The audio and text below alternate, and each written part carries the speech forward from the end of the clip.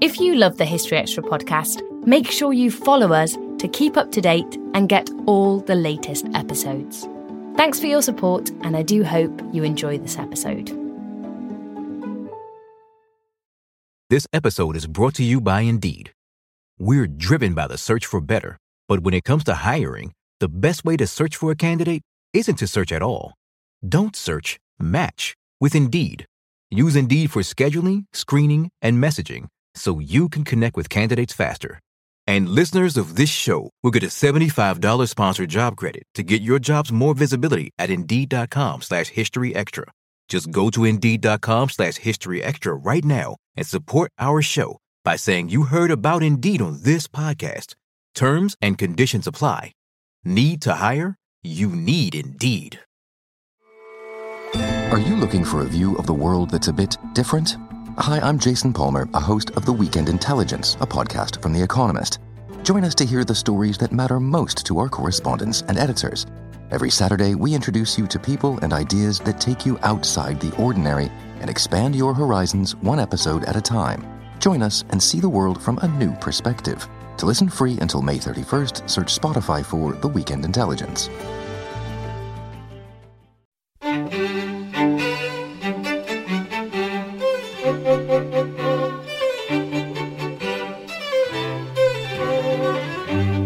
Hello and welcome to the History Extra podcast from BBC History Magazine and BBC History Revealed.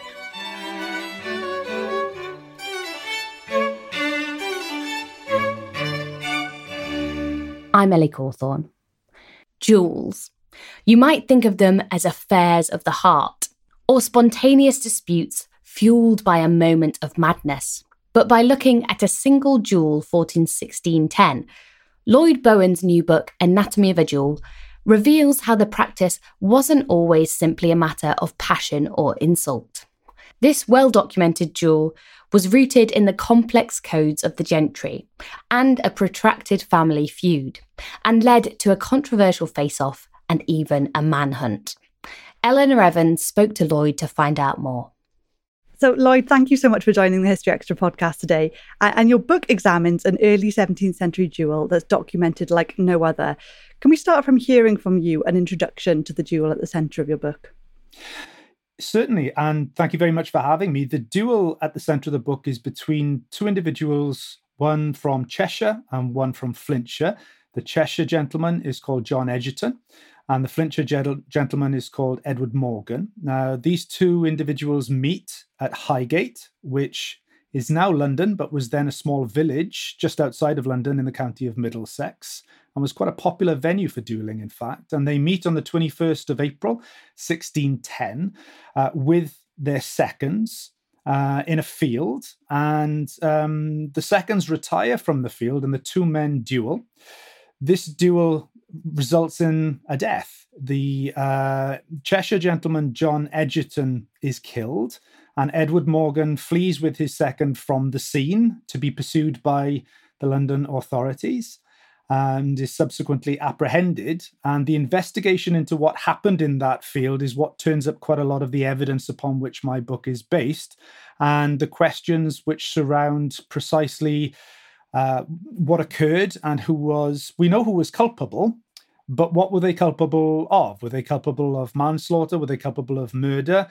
What would happen in that eventuality? And as I detail in the book, the outcome is perhaps one that you might not expect, which is that despite there being a homicide, a clear homicide, Edward Morgan ultimately will walk free from custody.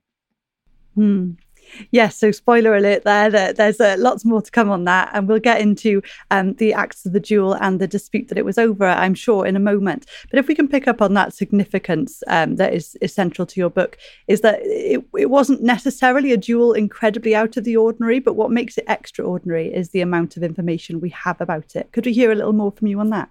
Yes, certainly. It is, in some ways, an interesting discussion about how common this was at the time and how this isn't, in some ways, an extraordinary duel. It is a duel between two gentlemen in a period when dueling was on the rise and was causing anxiety in England and Wales more generally. The king at the time, King James I, for example, was very exercised about the death of what he saw as the noble blood of the land because of an increase in dueling. Dueling was very popular on the continent as well, and there were anxieties that what was going on here was an importation of kind of foreign practices. So the duel itself, in some ways, is, I hesitate to say ordinary, because these were sort of unusual events, but it was part of a growing trend at the time. What does make it very unusual, however, is the wealth of evidence that surrounds it, which I was able to uncover principally within the National Archives in Kew. Also, however, there are some interesting documents that remain among papers which headed over to the Atlantic to Los Angeles in the Huntington Library. And this remarkable sort of cache of papers concerns the inquests and the subsequent legal proceedings over the duel, which we find from the coroner's court, which was convened to the inquest on the body of John Egerton, and then subsequently some of the papers that emerge out of the prosecution of Edward Morgan for his death in King's Bench, the principal criminal court of London at the time. What's unusual is most of the material that we have for this case, we simply would not have for other cases, because it was as a matter of course that the sorts of materials upon which my book is based, depositions, examinations, interrogations, answering of questions, and so on, that material would have been routinely discarded. It was not part of the official record of the court. So when we turn to duels, for example, from this period, our evidential basis is in fact quite thin. It's quite meager. We often need to resort to try to reconstruct dueling from relatively silent documents in some ways. Often we have a coronial inquest, and we wouldn't be able to tell it was a duel unless we were able to infer, for example, that we've got two gentlemen involved, an elite kind of weapon like a rapier, and it was in a place such as Highgate where these individuals would meet. It's a relatively dry document in that sense. Alternatively, we have some printed sources which talk about dueling at the time, partly because of this anxiety which occurs around it. But often these are sort of treatises about violence and how individuals should not be undertaking these sorts of practices, rather than what exactly occurred in the duel or what goes on in an individual instance of these things. And so what's interesting about the Morgan-Egerton duel, I think, is the way in which what we might describe as a commonplace duel from the Jacobean period is revealed in some rich detail about what occurred, who was standing where, how they, for example, scoped out where to fight, what was said, and the subsequent investigation of the duel, which suggests who was culpable and for what, how we interpret this homicide. This arises from another interesting aspect of the duel, which is that it didn't run through the courts in what we might describe as an ordinary manner for a homicide. In other words, it was not a simple prosecution by the king for a homicide or a breach of the peace. It was actually prosecuted as an appeal of murder, a private prosecution for murder by John Egerton's father. Confusingly, unfortunately, the fathers have the same names as the sons in this case. He was also John Egerton. And he brings a private appeal of murder against Edward Morgan because he thinks that the court proceedings are stacked against a fair trial. And these papers are essentially his private archive of the documents that were gathered around the investigation of the case. They are the Egerton papers that are collected in a strange sort of part of the National Archives, the so-called State Papers Additional, a little dusty corner of the National Archives down there in Kew. And so it's an unusual survival to get this kind of material together. And by bringing in some material from King's Bench, but also from other corpuses of Egerton papers elsewhere, hopefully I was able to sort of piece together in unusual detail what actually went on in this confrontation. Yes, definitely. It's remarkable that family documents and a single appeal of this nature can shed such light. And I did want to ask, because you make a point of saying in your introduction how it also perhaps shines a light on a period of history we're not seeing certainly reflected perhaps in popular history. Royals have been studied, and much more recently, lower down the social scale have been studied. But this area, the gentry, are perhaps neglected in some way. Indeed. And I don't want to suggest that history has never talked about gentlemen, because, of course, it has, and at some length. And I think that there are very important trends in history now which are looking at groups that have been marginalized in our narratives. I do actually make the point, however, that perhaps in shifting our perspective somewhat, we have lost a little bit of the sight of the gentleman, and in particular, the kind of gentleman that I look at here, which is to say, these are not individuals who are of the first order in power, influence, and so on in their localities. And it is worth mentioning, I guess, that we are dealing with individuals from localities, not necessarily from London and the southeast of England. They are what we might describe as parish gentlemen, individuals who are well off, who have servants, who have impressive houses, and so on, but who perhaps are often written off as simply an amorphous elite. And we talk about them, when we do talk about them, almost as though they were the same as an aristocrat, which they weren't. They were not as powerful. They were not as significant. And so I think that there is a story to be told about 16th and 17th century Britain that picks back up on individual gentry stories, because while these are not necessarily the great movers and shakers at court, these are not necessarily individuals who can mobilize armies and forces and so on, they are nevertheless locally very significant.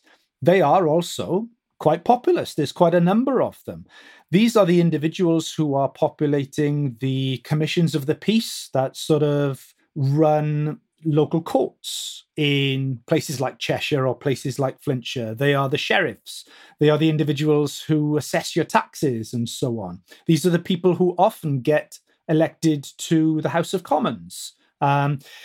If there's a seat free, usually the upper gentry really will get the prime sort of seats, but there's enough to go around. One of these sort of individuals might well manage to slip in.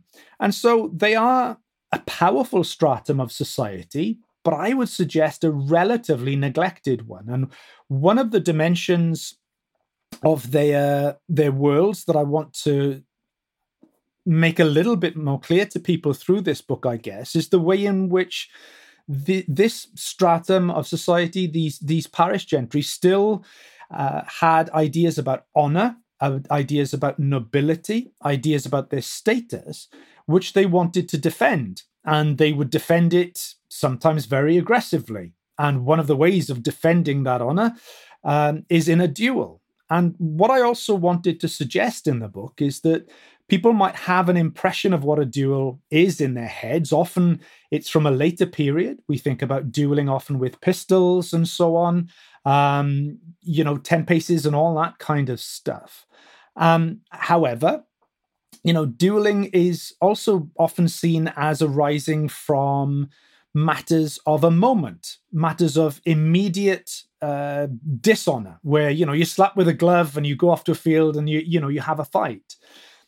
In fact, what I want to suggest in this book as well is that duels can arise out of family disputes, and you can see your honor as being involved in a confrontation, a conflict, which arises out of a relatively long time frame, not necessarily just a an unkind word having to be immediately given restitution.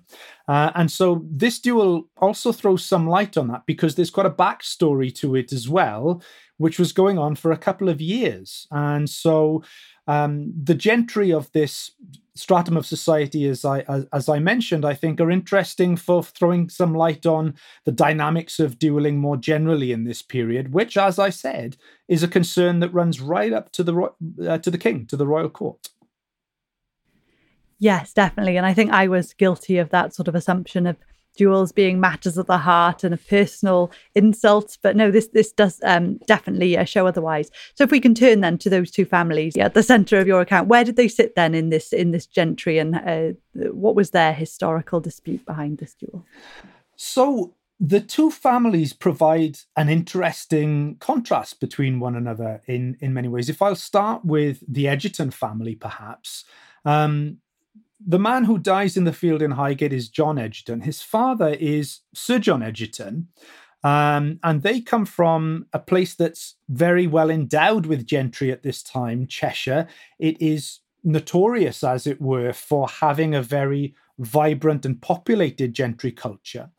Sir John, however, in the Elizabethan period, is a man who climbs to the top of the sort of greasy pole of gentry society in Cheshire by being a landowner. He's a really very acquisitive individual. He is emblematic in some ways of an Elizabethan sort of proto-capitalist, if you like. He is somebody who marries well, but also is born into quite a wealthy family, and through those two things, and his inheritance and some clever marriages, he is able to acquire vast tracts of land in Cheshire, in Staffordshire, and indeed in Flintshire. And he sees his honour and that of his family as bound up in this sort of acquisition of land. The acquisition of land, in fact, brings him into conflict with a number of figures in the local society, the most important of whom is the Earl of Derby, against whom he has a very protracted dispute over a place called Bidston Park, which he ultimately loses to his great chagrin. He is a man who becomes the Chief Justice of the Peace in Cheshire. He is therefore an individual with considerable power. It's based upon this sort of landed wealth, however, that he has acquired over the decades prior. He is a Protestant. He is also connected to the family of the Lord Keeper of England, one of the great sort of offices of state, Thomas Egerton, Baron Ellesmere. On the other hand, we've got another family in Flintshire here, the Morgans. They come from a place called Llanasaf. And their family name has their household has about three names. It can be called Gwilgra or Goldengrove or Goldgrieve. In the book, I refer to it as Goldgrieve. It's a very nice house which Edward Morgan's father built. Now, this Edward Morgan, I apologize, he's also called Edward Morgan. He comes from really quite humble beginnings. And so he forms something of a contrast with Sir John Egerton. And how he makes his way in the world is also something of a contrast, because he too is emblematic of a thread within Elizabethan culture, in that he is a man who makes his way through the law, through the professions. He manages to become a successful lawyer. He builds up a legal practice that is focused on Northeast Wales and Northwest England. He is evidently very successful in this legal practice, and he acquires land to no way the extent of the Egertons, but he acquires land and sort of takes on the trappings and the accoutrements of a gentleman. And so he's something of an arriviste. He's something of a new arrival. And what's also interesting in terms of the contrast with the Egerton family is that Edward Morgan is a Catholic.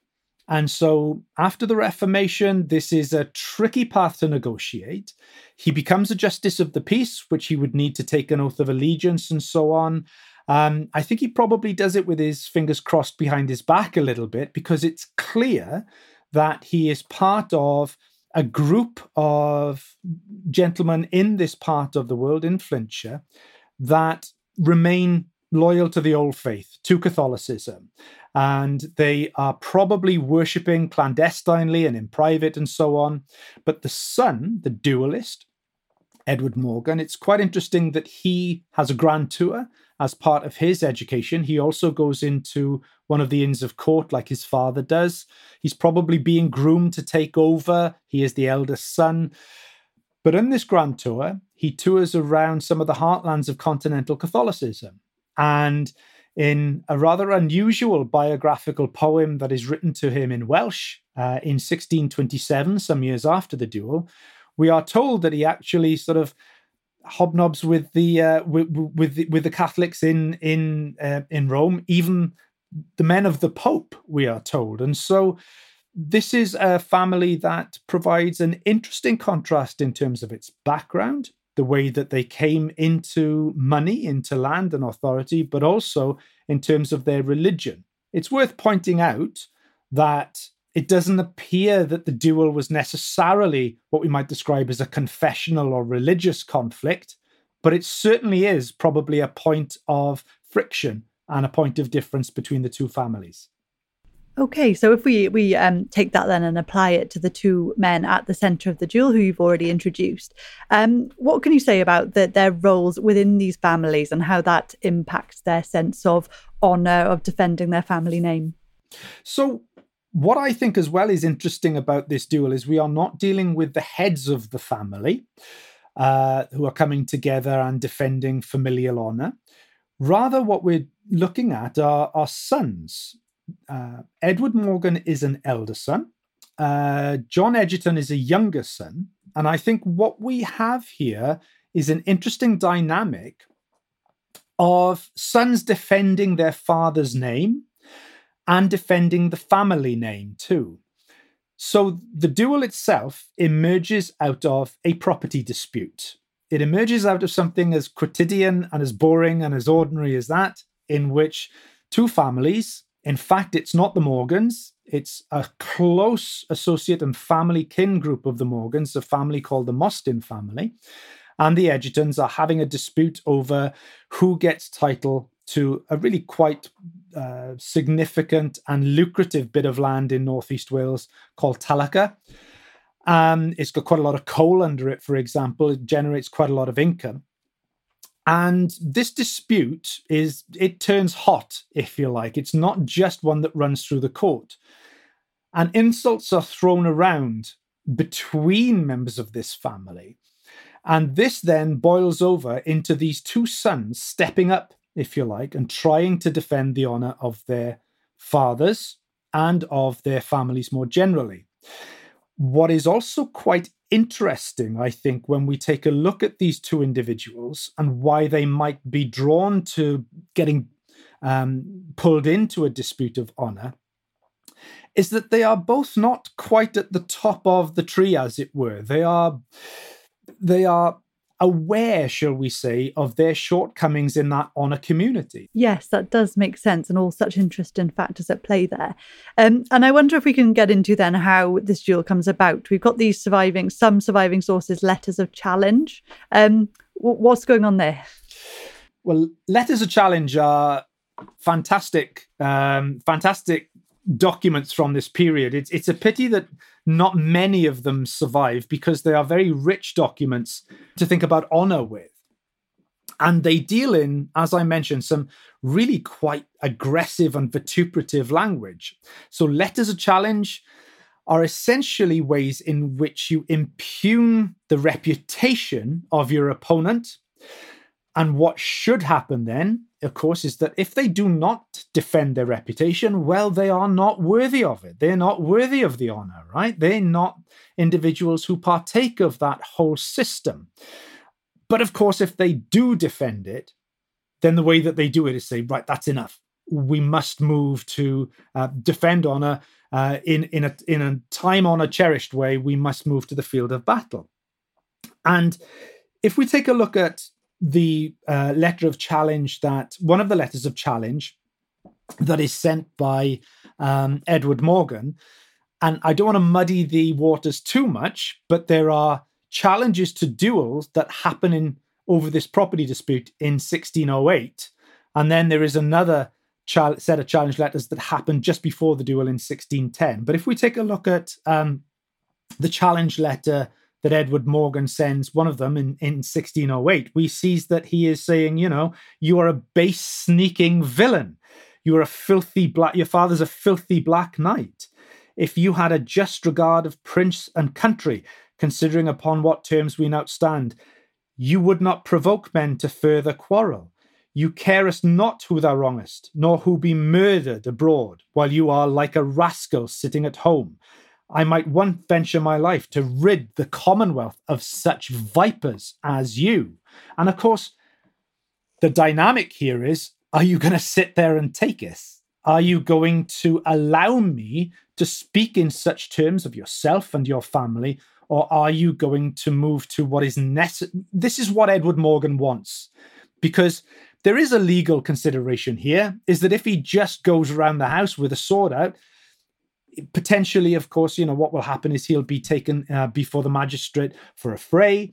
So what he wishes for is for them to meet as equals, as gentlemen. There is a degree, particularly in printed literature, in the sort of civil conduct books, that suggest, well, you should be able to laugh this stuff off if you're a true gentleman. There is a sense in which honor cultures are pliable and malleable, and there's not only one way to deal with this kind of stuff. There is a suggestion by, for example, Sir Francis Bacon at this time that what you should do is you should allow these kind of slings and arrows simply to fall off you because you have a sufficiently thick skin of a gentleman. However, these challenge letters are often of such a high sort of provoking language that they are almost impossible to ignore. And because John Egerton sends a challenge letter to Edward Morgan, this challenge letter unfortunately doesn't survive amongst our documents. Interestingly, of course, because our documents are from the Egerton papers. So it seems to be one that his dad likely wanted to lose. This then leads to an agreement. We will no longer tarry, if you like. I am happy to meet you on the field of honor tomorrow. And that's what happens, is that the challenge letter is sent on the 20th of April, and they meet early in the morning on the 21st at Highgate. Still to come on the History Extra podcast. He looks at the body, and he deposes that what he finds are 3 entry wounds to the body of John Egerton.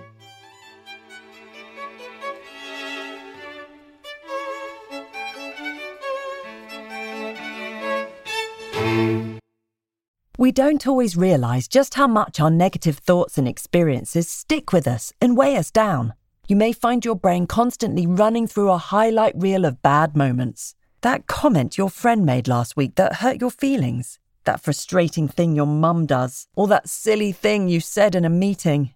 Maybe it's time to get it all off your chest. Whether it's a tiny annoyance or something much bigger, talking about it can give you some relief and lead you to a potential solution. That's where therapy comes in. It's a safe space to share whatever's weighing you down and learn to process it, so your internal highlight reel can focus on the good stuff. And BetterHelp offers affordable online therapy on a schedule that works for you. Connect with a licensed therapist by text, phone, or video call. Start the process in minutes and switch therapists anytime. Let it out with BetterHelp.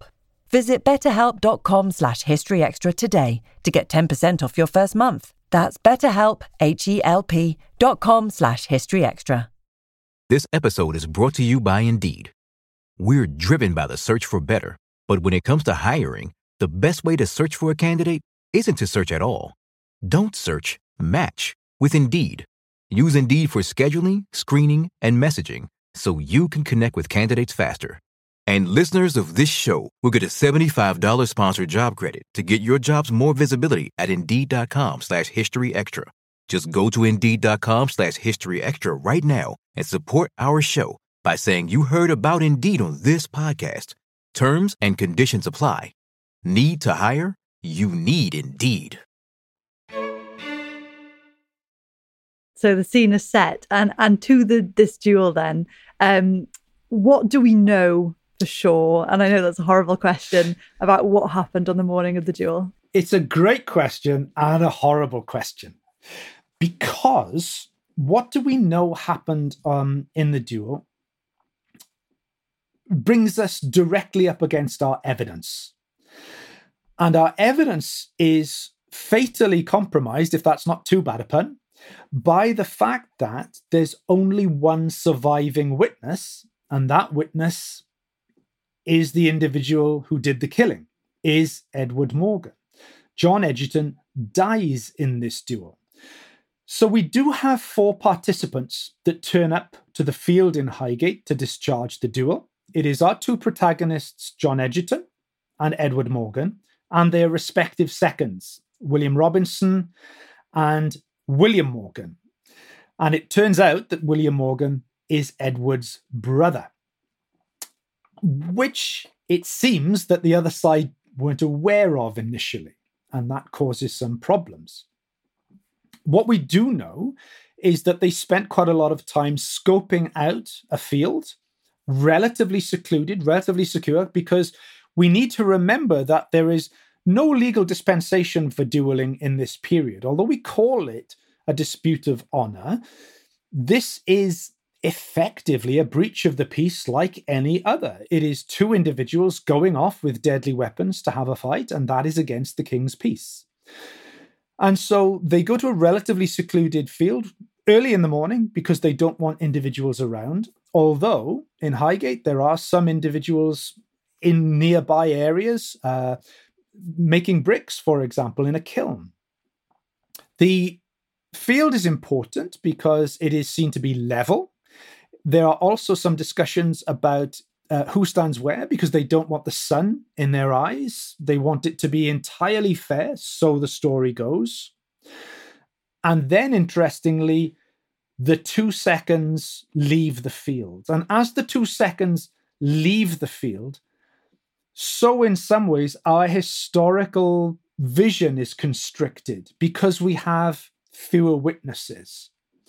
So what happens in this field? Well, we know that a man is killed. That man is John Egerton. What we do have is we have several statements from Edward Morgan before magistrates, justices of the peace of Middlesex, as to what happens. And those examinations are very interesting because what they present us is what we might describe as a duel of honour undertaken by a gentleman on equal terms, because Edward Morgan acknowledges that they fight, that they have checked their swords beforehand for them being equal length, and so there's no advantage. They fight. And John Egerton actually has him down on the ground at one point. He kind of has to say this, I guess, because Edward Morgan is very injured in this duel.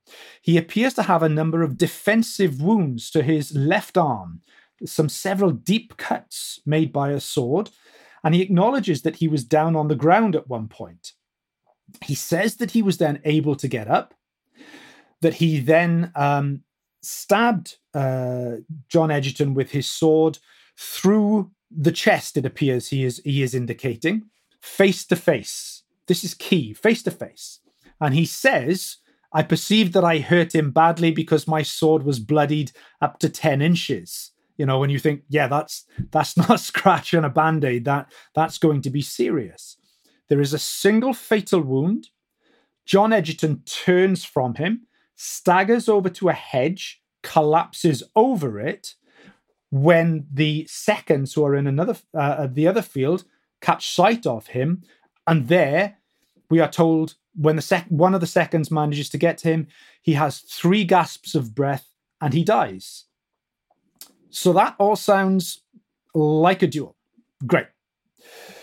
However, when we get into the coroner's court, we have an extraordinary deposition of a surgeon who supposedly was just kind of passing, because the inquest happens at an inn the day afterwards, on the 22nd of April in Highgate. So we don't have any hospitals or any, sterile areas at this time. It's done in an inn.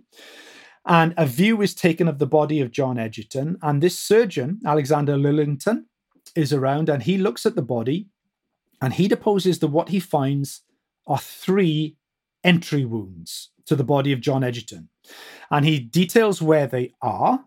And he also details that they appear to be traveling downwards into the body, for example, by the collarbone, into the chest, and under the armpit. Now, those are not the sort of wounds that you can incur in a duel of honor, face to face with a single thrust, as Edward Morgan had it. So when you ask what happened in that field, it is impossible to tell. However, on the best kind of guess that we have from what passes for forensic evidence in 1610, it does seem that something dodgy occurs. And part of what is interesting about this Egerton archive of papers is how they try and work through all of these depositions that are given. For example, by the brickmaker who notices John Egerton collapsing and gives a deposition of who was standing where at that point in time. And it does appear that something dodgy happened. And what might have happened, according to the ways in which the Egertons work through the evidence, is that when Edward Morgan was at John Egerton's mercy, when he was down on the ground, when he had been hit, then they surmise that perhaps William Morgan, the brother, came from behind and stabbed John Egerton at least twice, perhaps 3 times, fatally wounding him. Now, if that is the case, it is a conspiracy. It is a conspiracy which makes Edward Morgan just as culpable as his brother of murder.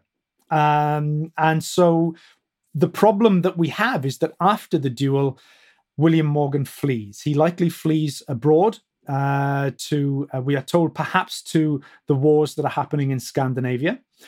So we do have another protagonist that is around here, this guy, William Robinson, who is the second of John Egerton.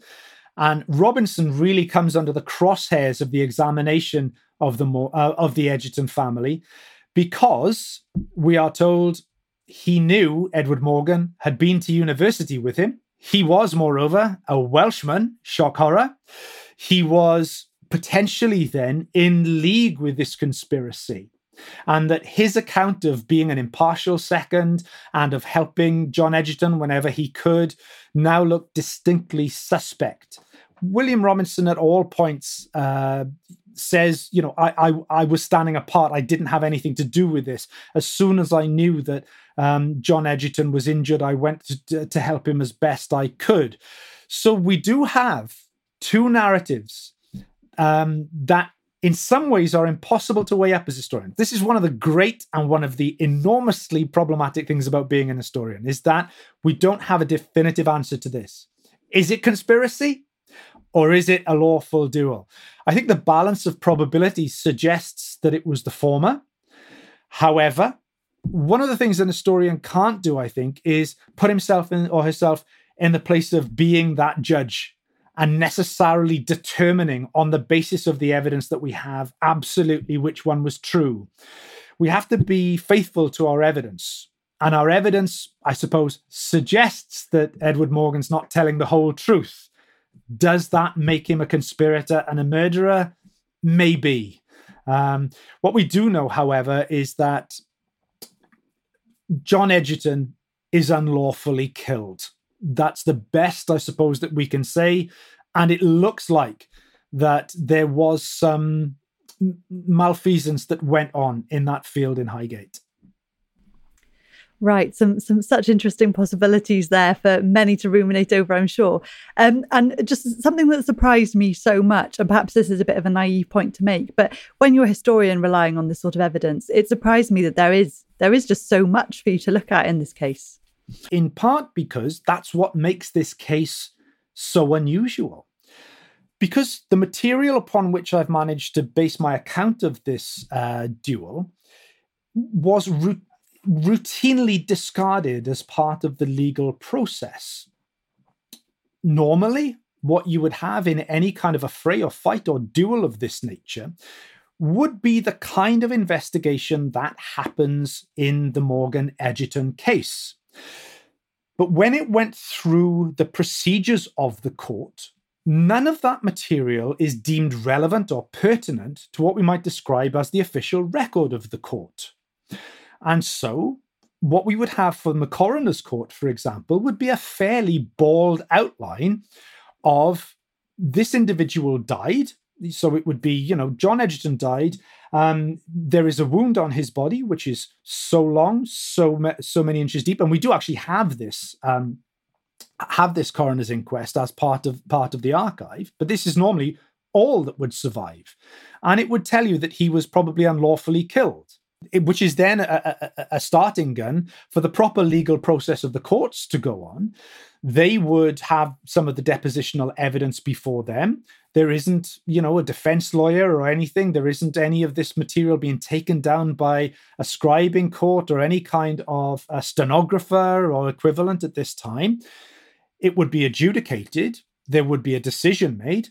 That decision would be recorded on parchment. All the other stuff, which is interestingly frequently on much more perishable paper, usually would be excised, removed.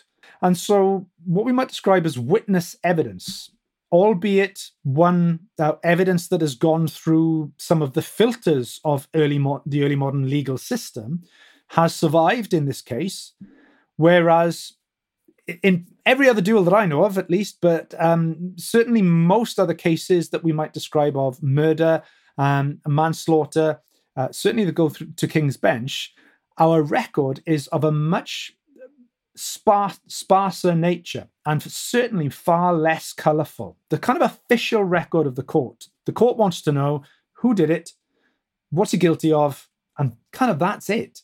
That law has been done, justice has been done.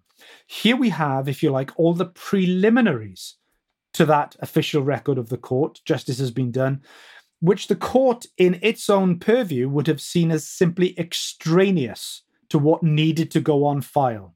So that's why your question is not a naive one, that in fact, this amount of evidence, and it is several hundred folios of material, is indeed very, very unusual. And it all does culminate in this investigation. What is the outcome? What can you tell our listeners about how this all ends up without skipping over that massive evidence that is all in your book? How does it all end up? So the coroner returns a verdict of murder and manslaughter. That isn't determinative. That is simply something that then goes up to a higher court to make a decision of. There is a lot of jiggery-pokery that happens, attempting suborning of witnesses and so on by the Morgan family to get it just returned as manslaughter or a lesser charge. They're unsuccessful in that, so it goes up to the higher courts as murder. When it gets into King's Bench, again, there is a lot of jiggery-pokery and indeed packing of the jury at King's Bench. And one of the reasons why this unusual appeal of murder route is taken by the Egerton family is because they think the jury has been packed, suborned by witnesses who are favourable to the Morgan case. And so they want to proceed by this, what we might describe as a private route. It's unusual at this time, but not sort of extra legal or anything. That effectively falls down. And so we then get into the case where an ordinary course of justice is taken at King's Bench.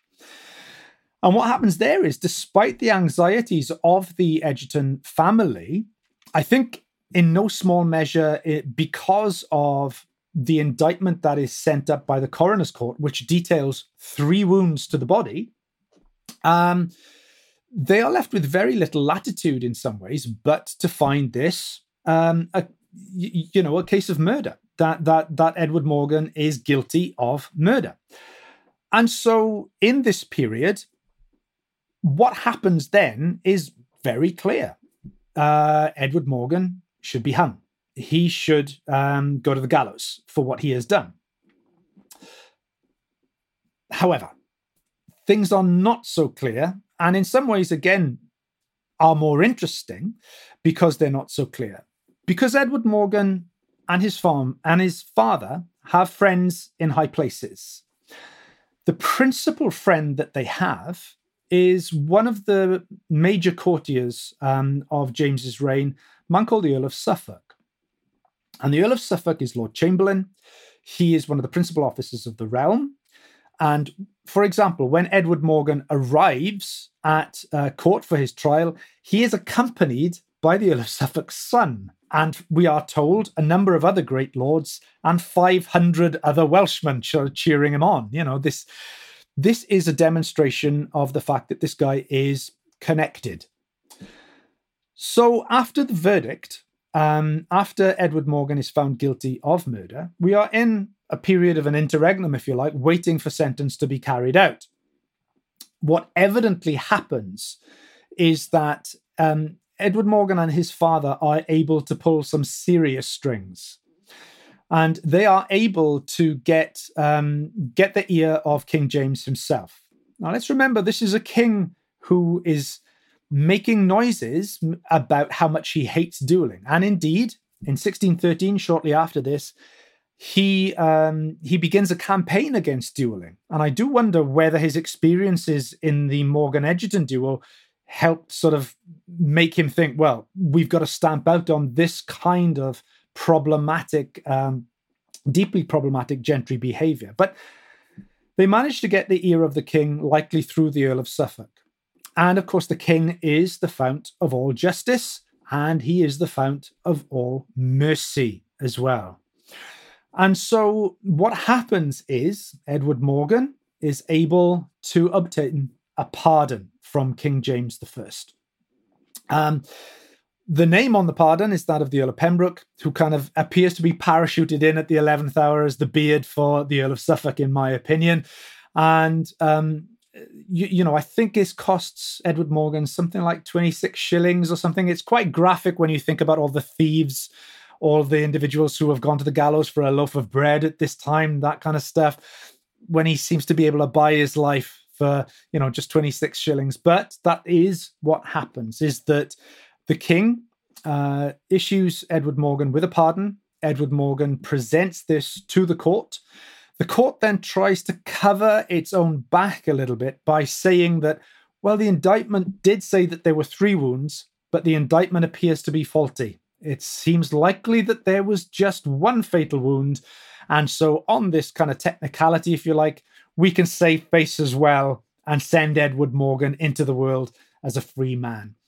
So, yeah, we get this situation in which this fight between 2 relatively obscure gentlemen ends up, if you like, on the desk of the king, who signs the sign manual for a pardon. And the guy who is at the very least guilty of manslaughter, but almost certainly guilty of, well, he is found guilty of murder by the courts, manages to walk out a free man. And some of the individuals who are talking against dueling at this time do in fact talk about the way in which this is a real double standard, that what you have are gentlemen who are able to kind of get things knocked down to manslaughter and then are able to walk free from court.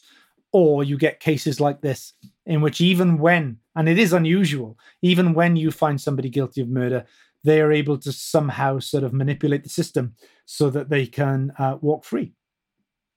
So it's clearly a very important duel in our understanding of this period. And I wonder if we can zero back out from this case and give a little bit more of an overview to perhaps wrap up of the increased understanding it does give us of elite violence at this time.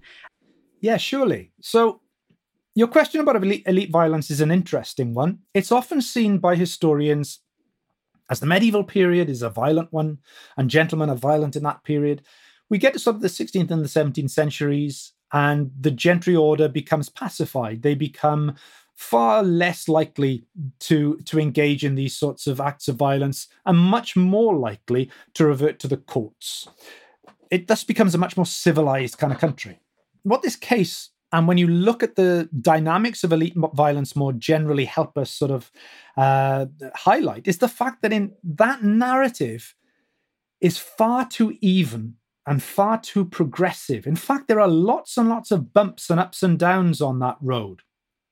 And I think that seeing the law as a substitute for violence is also in some ways quite problematic, because one of the reasons why this duel happens is that there's a huge amount of litigation over this inheritance dispute happening, and it keeps the tensions at boiling point between these families. But even on a more macro level, when you look at the trajectories of violence, there are peaks and troughs in this. And there are real peaks, for example, in the 1610s and the 1620s, followed by periods in which it cools off somewhat. And so the trajectory of elite violence hereafter is problematic, because what we get in the 1640s and 50s is a civil war, when lots and lots of violence between gentlemen is happening, when dueling, royalists in particular, are seen to be emblematic. And in fact, in the Restoration period, dueling is on the up. It is really quite prevalent and declines somewhat thereafter. So when you take a look at how this fits into the narrative of elite violence and gentry honour, I think what it does is it helps complicate our simple picture of moving just from a violent medieval period to a civilized and pacified early modern and then modern period. What we find, in fact, is that for many complicated reasons, violence amongst the elite oscillates and can, in fact, be generated by the law as much as pacified through the law.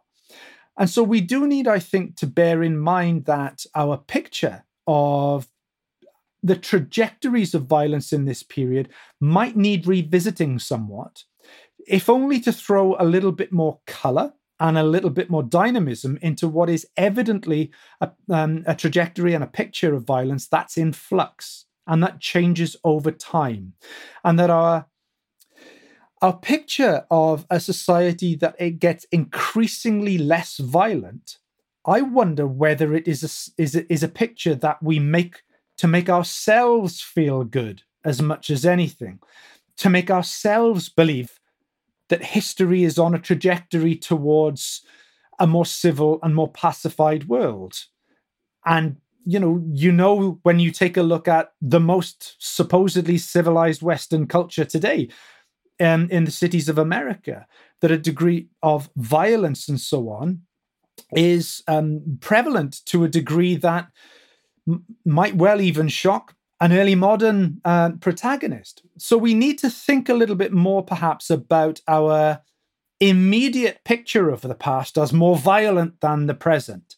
And although I'm aware that it's dangerous to extrapolate too much from a single case, I think that what this very vivid case does for us is it opens a revealing window onto a complicated picture, rather than making us feel good that, in fact, we've always been getting better over time, as it were, in our relations with one another, whether that be gentlemen or, within families.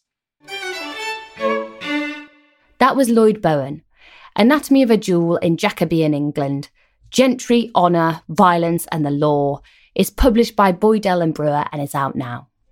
Thanks for listening. This podcast was produced by Ben Hewitt, Jack Bateman and Brittany Colley.